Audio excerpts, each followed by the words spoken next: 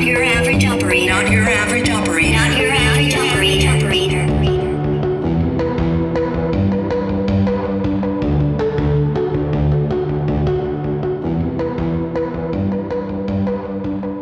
Welcome back to Not Your Average Operator. This is Mike, running it solo without T.O. Raff and Melon this week. Raff is doing God's work overseas right now, and he's unable to attend. Melon is not doing God's work. He's doing the Down Under's work and enjoying his vacation back in lockdown down in Melbourne, Australia. Apparently, Australia don't play no shit, and they have 25 cases, so they locked the whole place down. So kudos to Australia. Hope you guys get freed up and you guys get to get back out and enjoy some frothies. But this week, very special guest for a very special person, and a lot of meaning to that sense, is my brother, Jeremy. I'm having him on the show. And with Memorial Day passing this past week, lots of reflection, lots of stories being shared, and a lot of things I hold close to me is service, especially for my family. And I know I talked about that in the last episode, and I thought it'd be proper to bring my own flesh and blood brother on here to talk about brothers in war. We've both served in the military during the War on Terror. And we're going to just kind of interview each other and talk about some good times, some fun times, and maybe some bad things too that ultimately come with it. But anyway, let's get on with it. Welcome, Jer. What's going on, man? Thanks for having me on here. Yeah, it's a little bit late at night. It's almost 11:30, but you know, it's one of those nights where you just stay up and we were just talking about some stuff. Filling in, you don't really talk too much here and there throughout the week because we're both busy, and then just catching up on life with projects and kids and all that stuff. And you got some good stuff going for you. Yeah, it's been pretty busy, I can tell you that much. It's nice to sit down and have a talk with you. This ain't the first one I've done, but it's one of the first few I've done. So it's a new experience for me to be on here talking like this openly with my brother and having an audience. Yeah. Well, I think some people are going to get some stuff out of it, man. And, I know we've had some heart to hearts before and some tough times, and we'll kind of get into that. But you just, I don't know, want to tell the listeners kind of your background and, where you grew up. I mean, everybody knows you're a Yinzer. I mean, and for the people listening, especially in Australia, okay, this is a Yinzer by heart. His accent is still very much there than mine. So if you need a translator, just make sure you hit us up and I'll tell you what it means. But hey, they know who the Steelers are, no matter where. I've been all over the country, all over the world. Everywhere I go, there's a Steelers flag, a terrible towel somewhere. The craziest places you see them. So that's what I keep telling everybody, man. And Melon and his family, they're Steelers fans. I sent them some T-shirts and some stuff from when I was home on Christmas and sent it out to them, and they look damn good in that black and yellow. So. Yeah, I mean it's a good city. It's a little city, but it's a good city. Yeah. It's one of the best, especially our sports teams. When they want to be good, they're good. But it doesn't matter if they're good or bad. Everybody loves them no matter what. Yeah, I always take the pride in coming from Pittsburgh because it's a working class city. It's a hard city, and it's like whether you play the Steelers, the Penguins. I don't think the Pirates this year, I don't think they're doing anything but making a joke of themselves from what I saw. But, coming from Pittsburgh, it's a hard-nosed town, and there's like the term smash mouth football. Well, I think that could be smash mouth with anything. You come from Pittsburgh, you take some pride in it. And and you can take that seriously, smash mouth. You can take that direct too, because that's how these people are around here. Yeah, no, you're right, man. So anyway, besides the Yinzer in you, tell the listeners a little bit about yourself. Yeah, man. I'm the big 4-0, hit the 40 this year. Keeping busy in life. I served in the military from 2000, the end of 2001 until 2009. I'm medically retired from getting injured overseas in combat in Iraq. Before that, high school class clown, calling my mother into the office every day, if not every other day. I'm sure you know about that. You've been around long enough to see that mess. Anyway, school, our dad was a plumber. I kind of started to follow in his footsteps, worked at the same company, was going to go to school, did a couple courses on plumbing and stuff, and decided I didn't want to stick my hands in shit no more for the rest of my life. We've seen our dad do that long enough, and good, hardworking man, but that wasn't the life I wanted. And I actually didn't even know what I wanted to do. I wasn't one of them guys and kids in school that was like, oh, I want to be in the military. I want to be a cop. I want to be this or that. I didn't know what I wanted to do. I just know I didn't want to plumb no more. So my mother and I was walking down a strip mall one day doing some shopping. I think I was probably 16, 17 years old. And a recruiter came up to me and said, hey, you look like a young, strong, healthy man. What are you doing with your life? And I said, I'm plumbing. So long story short, I kind of blew it off, kept working as a plumber for a while. Then, I was, life got weird, doing some wild things, drinking, hanging out with the wrong crowd. And, that kind of stuff wasn't different for me the way I grew up. My mom and dad, I seen them do a lot of crazy stuff in their younger days. So, I was kind of following in that path, and, I didn't like it. I didn't want to do it, but I knew that's where it was going. So I knew I had to do something, and something with structure and a schedule. And that's what I needed. So that's when I went to the military, and loved it. I'd still be into this day, haven't gotten injured in combat. I still would be into this day, I'm sure, until the day I retired, putting 20 or 30 years in. But that's how it worked out. So here I am now, retired. I got 3 kids altogether, 2 boys and a girl at 17, 2 boys are 11 and 12. And I was married, got divorced. That was a lot of PTSD issues that caused that, among other things. Now I got a wonderful girlfriend, been together 2 years, getting a house together. We have dogs, get the kids a lot, do a lot of stuff for them. And I'm trying to get them full time, since I need to be with their dad so I can teach them how to, do man things. What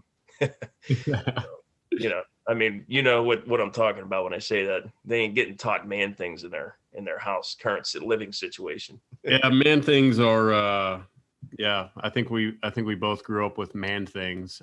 You were more of the gearhead with dad and getting out there and, putting your 10 cars that you had together before you were 17 and spray painting them and fixing them. And I was out running around in the woods, hunting or crawling around, stealing all your camouflage and stuff with you. You know what? That's exactly what I wanted to touch on. I remember when I first joined, it was a reserve unit. I was 1 weekend a month, and come that 1 weekend a month where I had to go do drill, I go to get my bag and all my shit's scattered through the cupboard, shit's missing. I'm like, where is all my stuff at? Where is everything? Hey, Dad, where's that? Oh, I don't know. Him and his buddies are out in the woods.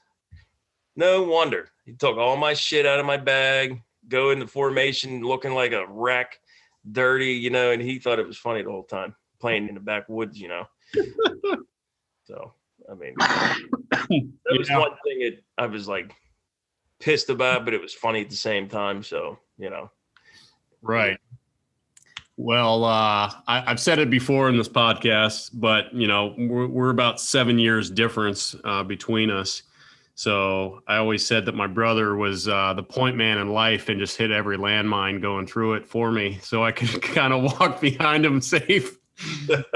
And that's the absolute truth, man. That's a good way to put it.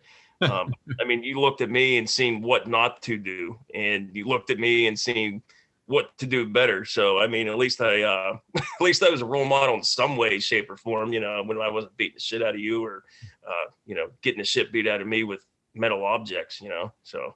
Yeah, well, that was all out of love and caring. And somebody had to hold you accountable too, even though I was a foot and a half smaller and 100 pounds lighter, but I think we did that. Well, that's why you're a tough guy you are nowadays, you know? Yeah, somewhere along there. Yeah, I think so. I have less scars or whatever, but yeah, that's one thing you never had no scars for me. I mean, maybe mentally or emotionally, but I actually got physical scars from you. You know, it is what it is. So, quick story about my brother and I. He thinks I like took his CD, which I used to occasionally. He had some good music, so I'd occasionally borrow a CD. And he came home one day and was just flipping mad. And I'm super small, and we came downstairs into the bedroom, and my ceiling had like these tiles with the metal things around it.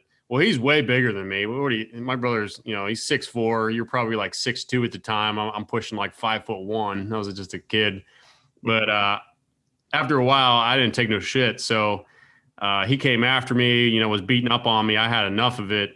And I ripped down the thing from the ceiling and came after him. He just got this brand new tattoo right on his forearm that he was so proud of, that our parents had to sign off to get him to get. And he was showing it off. And I sliced perfectly right through that sucker. Until this day, he's got this big white mark through it. And that's me. That's your little brother. Yep, it's a good reminder of where that came from every time I look at it. Good way to humble your ass.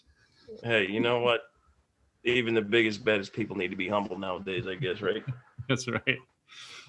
So you joined the Army, right? So you got in around, end of 01. Somewhere around there, you got in, and 9/11 kicked off, and all that was kind of going on. And I know for me, I told you before, my eyes were on you because, here I saw my big brother, this troubled kid that lived in the principal's office.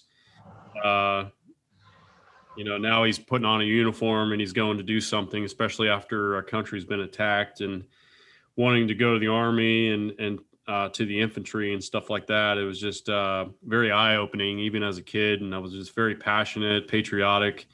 And I carried that for a long time, especially after 9/11. What made you want to go into the infantry in the Army?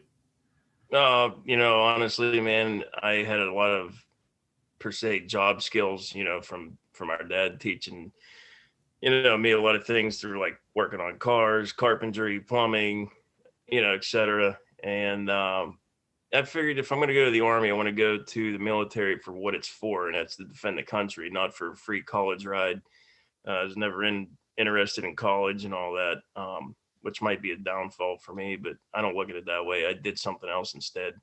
But I went to the infantry because I wanted to be the guy actually making a difference. Trying to make a difference. I'm kind of nuts. I'm a big dude. Don't really scare much about anything. I think that would be the perfect place for me to go. And it was, I couldn't have made a better decision than, doing that. That was the right time. I did it right at the right time in my life, because it was that turning point where it's either I'm going to go down path A, which I've been going down, and it's just going to get worse, or stop there, do a new path and do this and have some structure and sense and honor and integrity in my life. So it did a lot for me. And, I still use a lot of the skills to this day of everything that I learned and did, and hope to pass on to my kids, even though I don't want them to go into the military, because that's why I did it, so they don't have to. And I hope they see it that way. And if they want to join, I'd be proud of them, but I try to discourage them from it, because I know what it is, been there, done it, and, got the scars and everything else to go along with it to prove it. So, for me, I wanted them to have the college education, the good life, have some money, get what they want, do what they want, do all the things I never got to do or have. So, Well, I remember being at your boot camp graduation out there in Kentucky. Yeah, they sent me to Kentucky because I had a different MLS first, and then down to Fort Benning, Georgia. But yeah, I remember that. I remember that day very clearly when you guys came down. Why don't you tell them about the car ride down? Oh, yeah. I was just with grandparents in there and everybody else arguing over directions every 5 minutes, and had to stop. I don't know how many times to go to the bathroom. And I'm I And was don't forget to tell me, it was a 1967 Oldsmobile Delmont 88, a big boat. the blue boat of a vehicle that was just what 425 engine in it.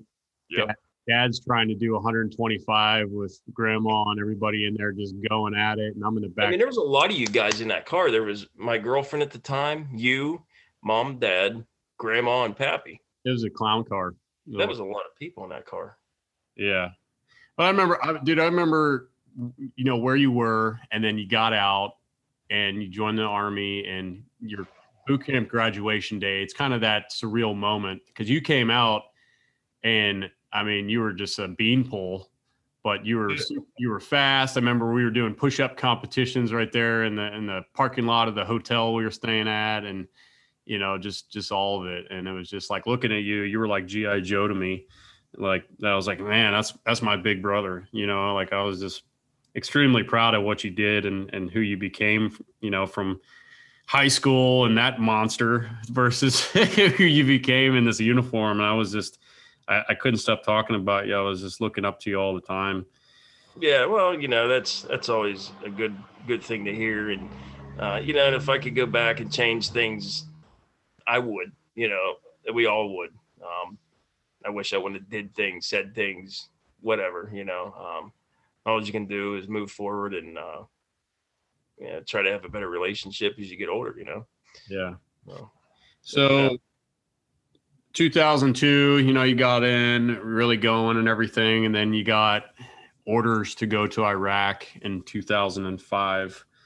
What do you remember thinking about when you got told like, hey, you're being deployed to Iraq? I was excited. I was waiting. I knew it was coming. I was just waiting. I needed it. I wanted it. And, I finally got the orders. I was just happier than anybody could be. And when it came home and I told mom about that, that's when it kind of got a little bit surreal, is because she brought up some points like you might never come back, you come back disfigured or whatever, and that some of that stuff sank in, and that hit hard for a little while and made me think.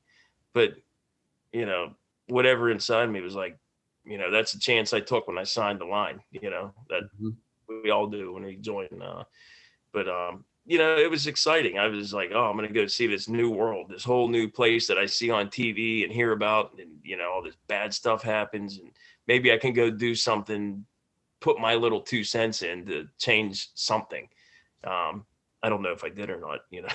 I met a lot of nice people over there though. So yeah, I wouldn't give yourself 2 cents, maybe one cent. Well, you might be right on that. Yeah. So you got over there, what was it? May or June of 2005 you deployed, if I remember? We got there April, May, June, July. It was like the end of May, beginning of June. Or no, I think it was beginning of May we got there, because we was doing training up at Fort Irwin, desert warfare training. And then we got like a week of leave, and then we shipped out. And that was a nightmare. That plane ride over from Bangor, Maine to Ireland, then to Kuwait. That was just the worst plane ride I think I've ever had. But yeah, I got there. I was there a few months, and I mean, within the few months that I was there, that was it was crazy. I mean, they dropped this right in the Sunni Triangle. My area operation was Fallujah, Habanea, Ramadi, and it was just like all the places you hear about and see on TV. And I'm like, oh shit, I'm going right in the middle of it. So, but again, I'm all excited. Like, okay, I'm not going to be over here stuck in some fob somewhere, doing nothing. I'm actually going to go out and do some stuff. And, I forget exactly how many missions I got to run before my injury happened, but it was a lot. My favorite were night ops, would do all that. That was the best. I did a lot of driving for our commander. He always tagged along with us. So driving with night vision goggles on, I was excellent at it. So they picked me to do that for the commander. He was in my truck. So there was a lot of things that we got to do. It was great. Again, when the injury happened, that was a whole turning point in the game. What kind of happened with that? Like, where were you? Like, I know, but so the listeners and people can kind of hear and understand. Yeah. We was doing a cordon and search where we was going to block an area of a town off and go do a search on a couple buildings that we had some intel that there was suspected bomb makers inside these buildings. So we're going to go block it off, do a search / raid. It was more of a search at the time. We got there. Sun was just starting to go down, and I'm next to the Humvee while the rest of the team is in the building doing their search. I'm next to my truck, standing guard for the trucks and outside. And I felt it before I heard it. It was a sharp pain through my left arm and shoulder area. I didn't even know what happened at first, but then I heard the bang like 3 seconds after I felt it. I got hit with an enemy sniper across the street. He was up on a rooftop, and he had a Dragunov sniper rifle, which is 7.62 millimeter. That went through my left bicep all the way through and lodged into the upper receiver, my M4. And at that time, all hell broke loose. The gunners up on the 50 cals, they turned the turrets and, started leveling buildings down. And it was just a pretty bad gunfight. And I'm laying over the hood of the Humvee shooting with one arm. I emptied like 4 or 5 of my mags before I got drug into the truck and didn't even realize it hit the artery in my arm. And I was standing in a pool of my own blood. And our medic was like, you know what, get in the truck. We got to go. So he threw the tourniquet on, got me the truck. We took a single truck back through the MSR to the field hospital. And that was the end of it. I blacked out, passed out, was done. I thought I was dead. But it was just a lot of blood loss. So they had to do blood transfusions and all that stuff. I pulled through, luckily I had a good guy that was with me. He knew what he was doing, stopped the bleeding, all that stuff. So it was a hell of an experience, that, I didn't know what the hell to do with myself, to be honest with you. Yeah. So if I remember, they took you to a Marine expedient field hospital, got you there to initially just kind of stop the bleeding, make sure you were good, and then they shipped you off back to Germany, right? Yeah, they sent me to a Marine Forward Operating Base. It was called Camp TQ, which is short for Taqadum, which is kind of across the Euphrates River from where our base was. Then from there, they flew me up to, I think it was Balad, Iraq, which is another medical base, and they stabilized me more there. And then from there, I went to Germany. I was there for a few weeks and got shipped back to the U.S. So there was a very interesting satellite phone call that took period at one of those points. And yeah, that was from you to Mom. Yeah. And to put it in my perspective, where I was on vacation with my friend John down in North Carolina, and I was just getting back, and I was walking up the stairs. I walk into to Mom's place, and Mom is on the middle of the floor, in the living room, like just bawling harder than I ever saw her cry in her life. It literally looked, she got bear maced. Her eyes were swollen, almost shut. Her face was going. She couldn't I don't even think there was any more tears coming just because of how hard she was crying. And I rushed in, I dropped my bag, and I came in, I grabbed her. I was like, Mom, what's wrong? What's wrong? And I was, 05? I was 17 at the time. Yeah, he was not even 18 yet. So yeah, and I grabbed Mom and I was like, Mom, what's wrong? Tell me. And she couldn't even she couldn't even get it out. And she's like, your brother. And I was like, oh my God, what happened to Jeremy? And she's just, he got shot. And then the phone rang. Some Army personnel were calling. It was this colonel. And he called and was telling the story. I was right there with Mom, and all she cared about was like, where is my son? Is he okay? He called me, and I was like, he called you, Mom? Like during this whole thing, I was like, what do you mean he called you? He called me on a satellite phone and told me he got shot. And then this Army colonel called and said that he was in a roadside bomb and he has injuries to his head and this whole other story. And she's thinking that you got shot, then you were getting transported, and then you got blown up again. And she's like, I don't know if he's alive. I don't know, whatever. Anyway, I've never seen Mom in a more worse state than that was. I'll never forget that. But I was glad that I was there. And then I just remember it was days before, like, we got straight notification, and the Army actually called and admitted that they messed up and mixed around your story and another soldier, I guess, that was in your unit that got blown up, and they switched the stories. Yeah. I just know on my dying bed that I had to call Mom. I had to be the one to tell her what happened so she hears me, because I knew, first off, if she didn't hear from me and somebody from the Army called and said, you know, what happened, I mean, we both know our mother. Yeah. So I made sure I had a way to use a sat phone and, you know, make that call to her. I couldn't stay on long, but I told her what happened. I'm fine. I'll be all right. You know, it was kind of messed up, you know, to hear that the Army screwed that up. And that's, you know, that's a thing you don't screw up. But then again, that's the Army for you. But, you know, to be real here, as you're telling that story, I never, you know, it kind of made me emotional right now, you telling that story, because I didn't take an effect of how it made, you know, my family feel to hear that kind of news.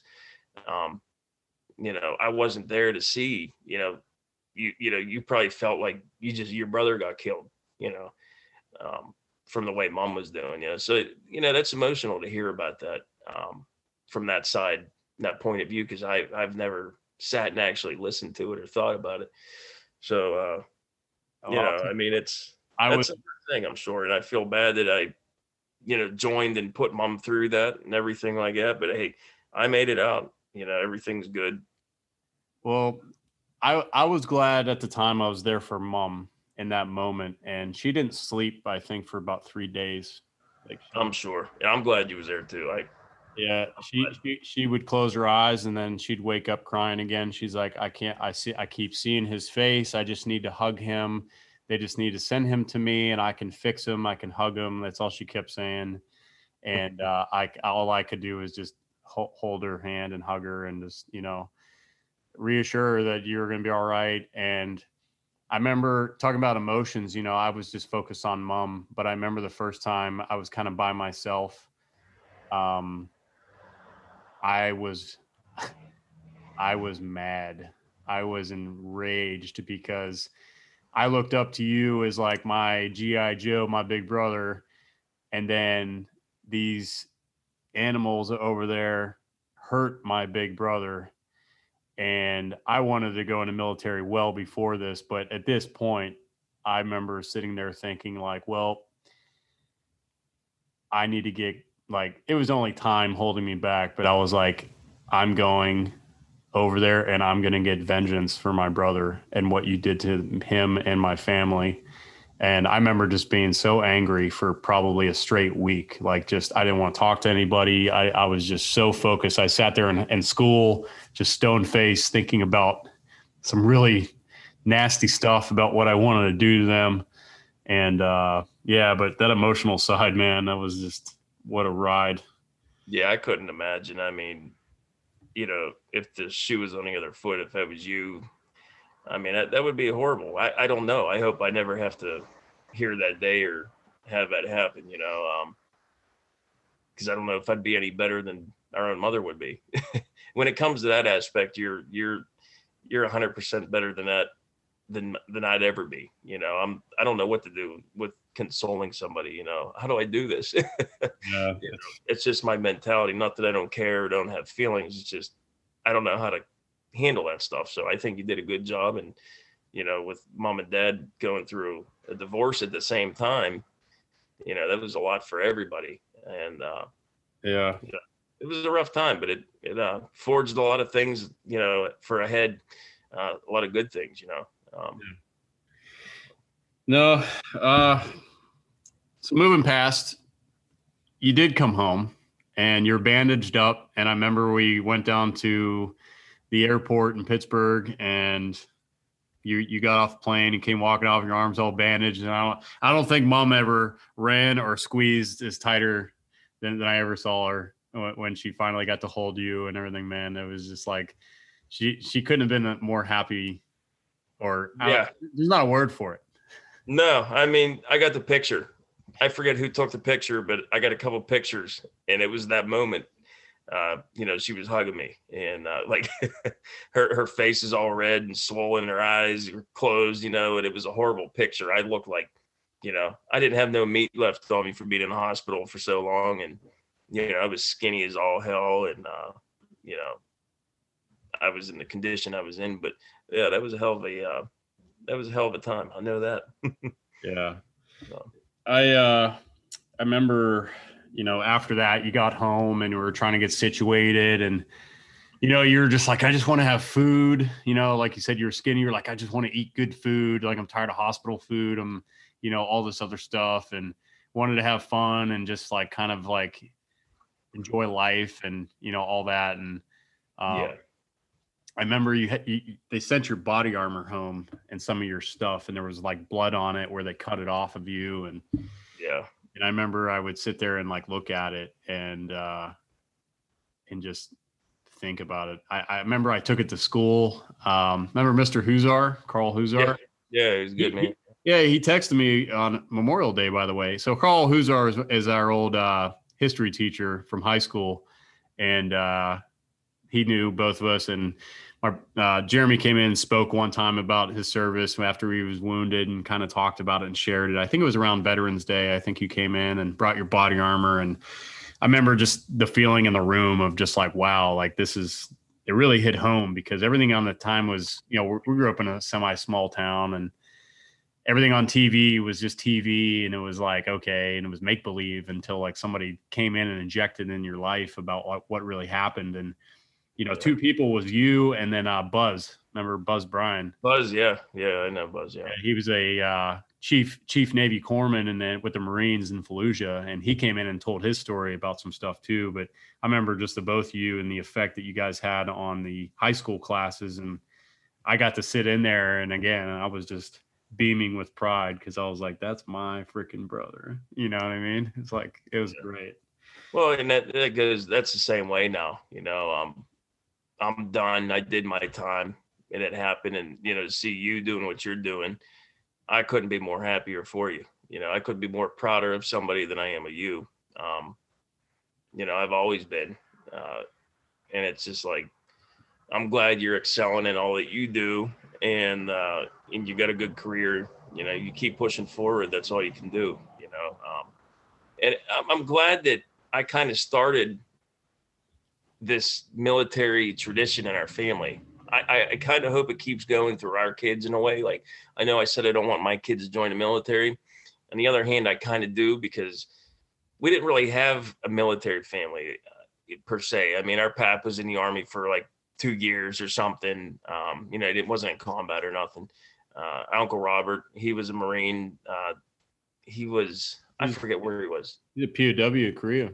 Yeah. And then, he was a POW. And then our other uncle, he was in Vietnam in the Marine Corps. He got killed, I think, in Da Nang or something. So, I mean, there was a little bit of military history, but nothing recent. So it's nice to finally start a tradition that is something good, to see my younger brother go into the military and excel past what I, did even.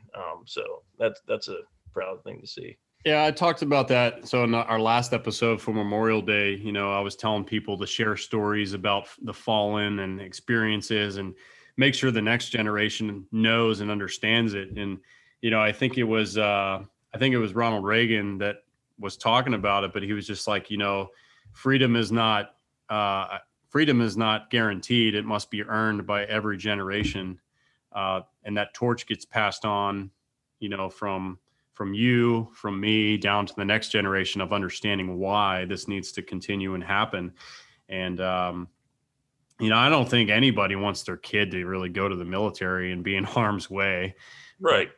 But I know what you're saying. Like, I'm not a dad, but I know we've talked about it, but it's just like you couldn't be more proud to see someone stand up and be more selfless, because we did it and we understood what we were giving up and what we were risking. Especially going into not just joining the military, but then when you join during wartime in the military, and then when you join a combat unit during wartime, it's just like, yeah, you get the triple whammy there. Yeah, yeah, you're asking for it, you know. So, yeah, I hope one day that you know, in some way, form, or fashion, you know, the boys or or your daughter or my kids or anything will one day be like, I'm ready to take the torch and I'm willing to and do it. And I will, you know, I'll be there, you'll be there, and we'll be there in our old man uniforms and be there at their graduations and be there to pass on the torch. So I think that's something I think that's awesome, man. But if it happens, it happens. If it don't, still love them, still proud of them. Absolutely. I mean, I'll tell you what, after dying nearly and all that, you know, you have a different perspective on life with things. You know, you're here once and it's a very short time. And when you have an experience like that, that just kicks it into overdrive. Like, you got to live your life. You got to stop, you know, put the negativity aside, negative people, bad attitude. You got to try to get rid of all that, take it out of your life, and keep yourself busy, you know, move on, find hobbies you like to do, start a business, teach your kids, teach other people everything you can, learn everything you can until the day you die. You know, it doesn't end. Like, there could be a lot of tragedies in people's lives, and it doesn't mean that's the end of your life because you had a tragic, you know, experience with something. I think you build off that and you get stronger whenever you have that. And, you know, hopefully not everybody has to have a tragic experience to enjoy life and, you know, get the best out of it. But somebody like me in my situation, yeah, it definitely made me more appreciative of life itself and, you know, family. And, you know, that's the best thing to have, because family's always going to be there no matter what. You know, you fight, you know, like we did. You know, we had our times of not talking, or when we was kids beating the shit out of each other over stupid stuff, whatever. And you know, but there's some time you come to your life and you just come to a point in life where you're like, I'm not going to let this shit bother me. I'm not going to fight with my brother or with my mother or whoever over some stupid shit. You know, you got to get over it, move past it, and let that shit go, you know? Oh yeah. No, I mean, I don't know if I brought it up, but I mean, there was a period where, you know, we didn't talk for 2.5 years, like not even a text message, didn't see each other at holidays, like nothing. And I just remember I felt bad about it, but we were just kind of on our own paths at that point, and we had to take care of what we had to take care of and work on ourselves, I guess. And we just weren't compatible at the time. I never loved you any less, but I know that hurt Mom a lot, of just being, you know, all she ever said is that I just want my boys to be together and be happy, and you know, don't waste time. You know, I've said that a lot of time, but just don't waste time. Yeah, she's right. You know, sometimes you look at the old lady like, you're crazy, you know, you're getting all sappy and, you know, just stop with this shit. But then, you know, when you're home alone and thinking about things like, you know what, that is my brother. And I wish I didn't go through that period of not talking to him for 2 years because I was fucked up or I had problems or took something the wrong way, you know. But that goes back to what I was talking about before about, you know, having fallouts with your family or somebody close to you. You know, you just shouldn't do it, you know, because tomorrow's never guaranteed for any of us. Yeah. You know, so you mentioned it earlier that, you know, during the period you got back and first relationship you had and everything, but, you know, PTSD of being wounded and coming back and, you know, adjusting to that stuff.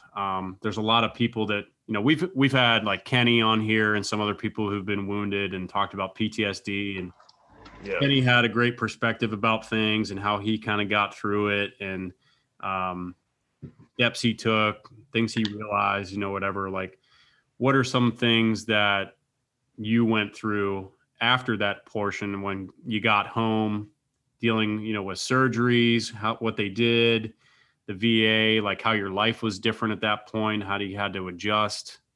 Oh man, it was a crazy time in life. There was a lot. It was an emotional roller coaster, um, like I've never had before. Here I am. I'm this younger kid. Well, I'm not young. I think at the time after I spent a year at recovery. After my injury, I was in a hospital for 5 months in a hospital bed, surgery after surgery, and I was at this Army base in Georgia at the Army hospital there. And I was there for just over a year for surgeries and recovery and everything like that. And when I got to go home, I get a large sum of money, 75 grand from Soldiers Group Life Insurance deposit into my account. So here's this 32-year-old kid that got back from war that just about died, and you just put $75,000 in my bank account. I look back on that every day and I'm like, what the fuck is wrong with you? Why did you do what you did with that? You could have done so much more with it. I went down a dark hole with drinking, never did illegal drugs, but they had me on opiates for pain, painkillers and all that, the highest ones you could think of. And I was doing those every day, all day, and drinking on top of it. And it was because to numb everything out, the PTSD issues and stuff like that, and the reality of what actually happened to me and what happened to some, friends of mine that I served with, that shit sticks in your mind. But, I didn't get out traditionally like somebody else would get out. Like you go do your tour, Afghanistan, Iraq, wherever, you come home, you have a transitional period, how to readjust back to civilian life or back to your military base or wherever you're, stationed at. I didn't have none of that. It was like, I'm in war, I'm in combat one day, I'm shot the next, I'm in a hospital the next week, I'm back in the United States, surgeries, hospital, out, back in the civilian population. And it just really fucked with my head on top of everything else. So that was like a really hard thing to deal with, trying to figure all that out. And I was stubborn. I didn't want to talk to doctors, didn't want to talk to therapists, didn't want to do none of that stuff. I did it a few times and kind of shoved it away. And I caused more issues. Like I said, I came home, things were crazy for a while. I settled down, got married to my two sons' mother. We was married for 7 years. We dated 3 months. She got pregnant. I figured I got to do the right thing. We got married, had another kid. And that relationship wasn't so bad, but it wasn't the greatest either. It was just a shotgun wedding because she got pregnant, and I thought it was the right thing to do. And, the PTSD comes and goes. I'm good for a while, then I'm not, locking myself in a basement, not wanting to go to functions with the family to do stuff, whatever. And, ended up getting divorced. That was a big part of the reason why I got divorced is, the pain pills, the PTSD, not having that treated, none of that stuff. And after I got divorced, I kind of took time to myself to do some self-therapy work and talk to some other people that could help me with things. And, it didn't really straighten me up all the way, but it's enough to get myself on the right path and say, hey, you got to realize what you're doing here. You're fucking up. You're doing the wrong shit. Get it together. And at 40 years old, I think I can say I got it together. I don't drink really, don't do drugs, don't take pain pills. I tend to my kids all the time. They're the main things in my life. The girl I'm dating, hopefully be marrying her, having a house. Don't say that too loud. Well, she's not here where she can hear me. She's downstairs. So, no pressure. But, like I said, everything was rough. It was tough. It was good. Then back to tough again. So that's just how life is. And you got to learn how to deal with it. We evolve as we grow and get older, and, you find new ways to overcome different things, So who were you mentioned, like you talked to some people, and who are these people that kind of like took you under their wing and kind of talk to you about things and everything? Like, Yeah, actually, that's a good question, because I think I talked to you at one point and kind of was talking to you about what was going on and how I was feeling. And, he's like, maybe reach out to a pastor or a priest or somebody in the church or somebody. So actually I did. And I found the guy. He was a Vietnam veteran, and he was a pastor at a local church. And I went to meet him at King's, and he sat down and he said, Jeremy, I'm here to listen to you. Tell me what's going on, and I'll give you my best advice and help you any way I can. That was the first thing I ever did to, like, have accountability for myself and my own actions and what I was doing.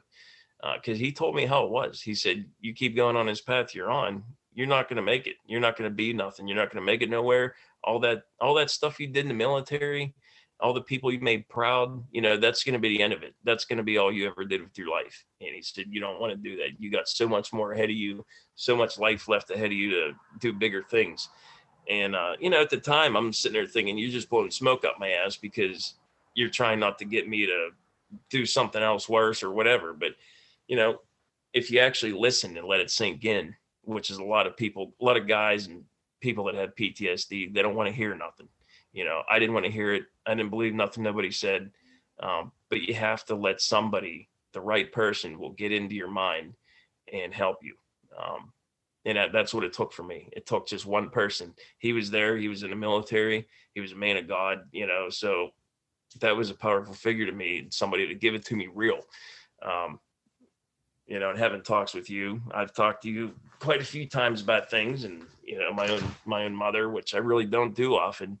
But if I have to talk to my brother or my mother about some personal things, and it's pretty serious, because I'm not a talker like that. So, there's always got to be somebody you can talk to. So, yeah, I mean, Raph and Mellon that are on here, like, we talk every week, and, we talk about some hard topics and going, but, we talk about that strong circle, about friends and family and everything else. It's just like, I know 100% that I could call any one of them and be like, I'm having my worst day and I need you right now. And they'd be on a flight, they'd be driving, they'd be like, hey, I'll be right down, whatever.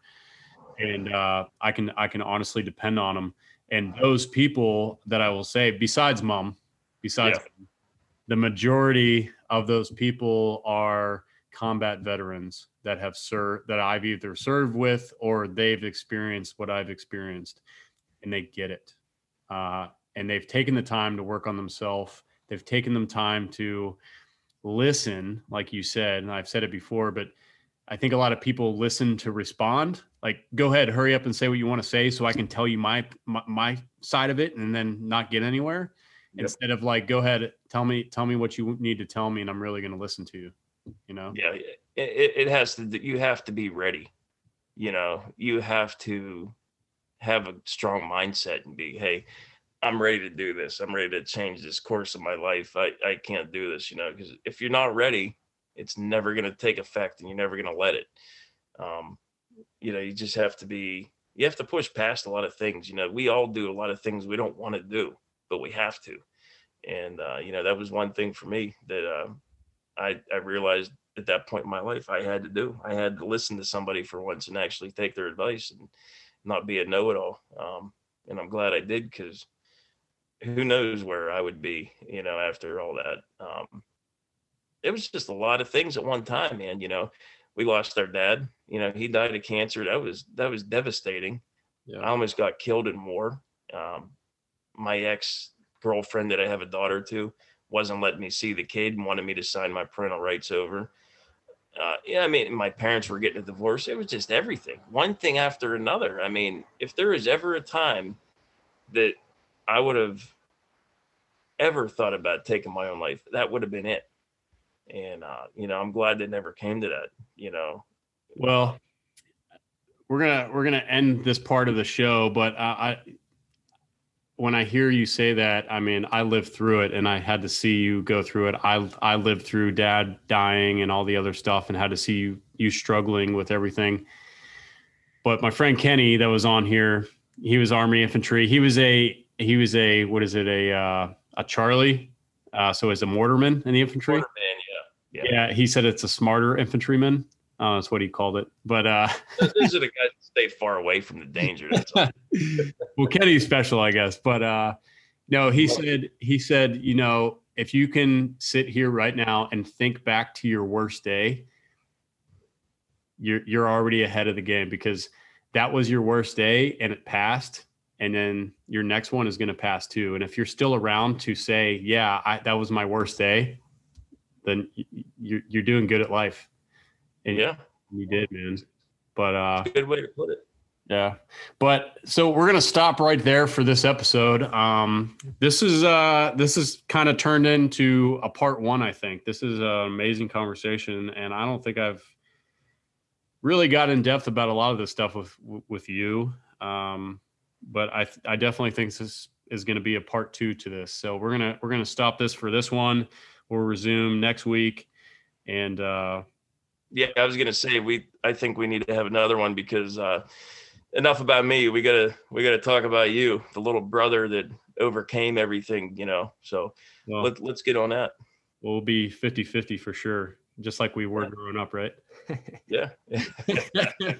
Yeah, I don't think so. When you're the older brother or older sister or whatever, you're never right. You're always wrong. Your parents are always going to side with the younger one, and it's just how it works. It never changes. So, you know, it's definitely going to be a part two, because I got some good things I want to talk to you about, and, you know, some things I'd like to ask you as well. So I think it would be definitely a second one, and I'm looking forward to it. Well, let's do it, man. All right, everybody. Thanks for joining in this week. We hope you enjoyed this one. I know this is the first time we've kind of done this, and it's very special to me to have my own brother on here and hearing our story growing up together and then going into the war as young men and where we're at now and what we've been through and everything. But it's a journey that I wouldn't trade for anything, to be honest with you. But tune in next week, and we'll see you then. Stay safe. Happy trails. Take care.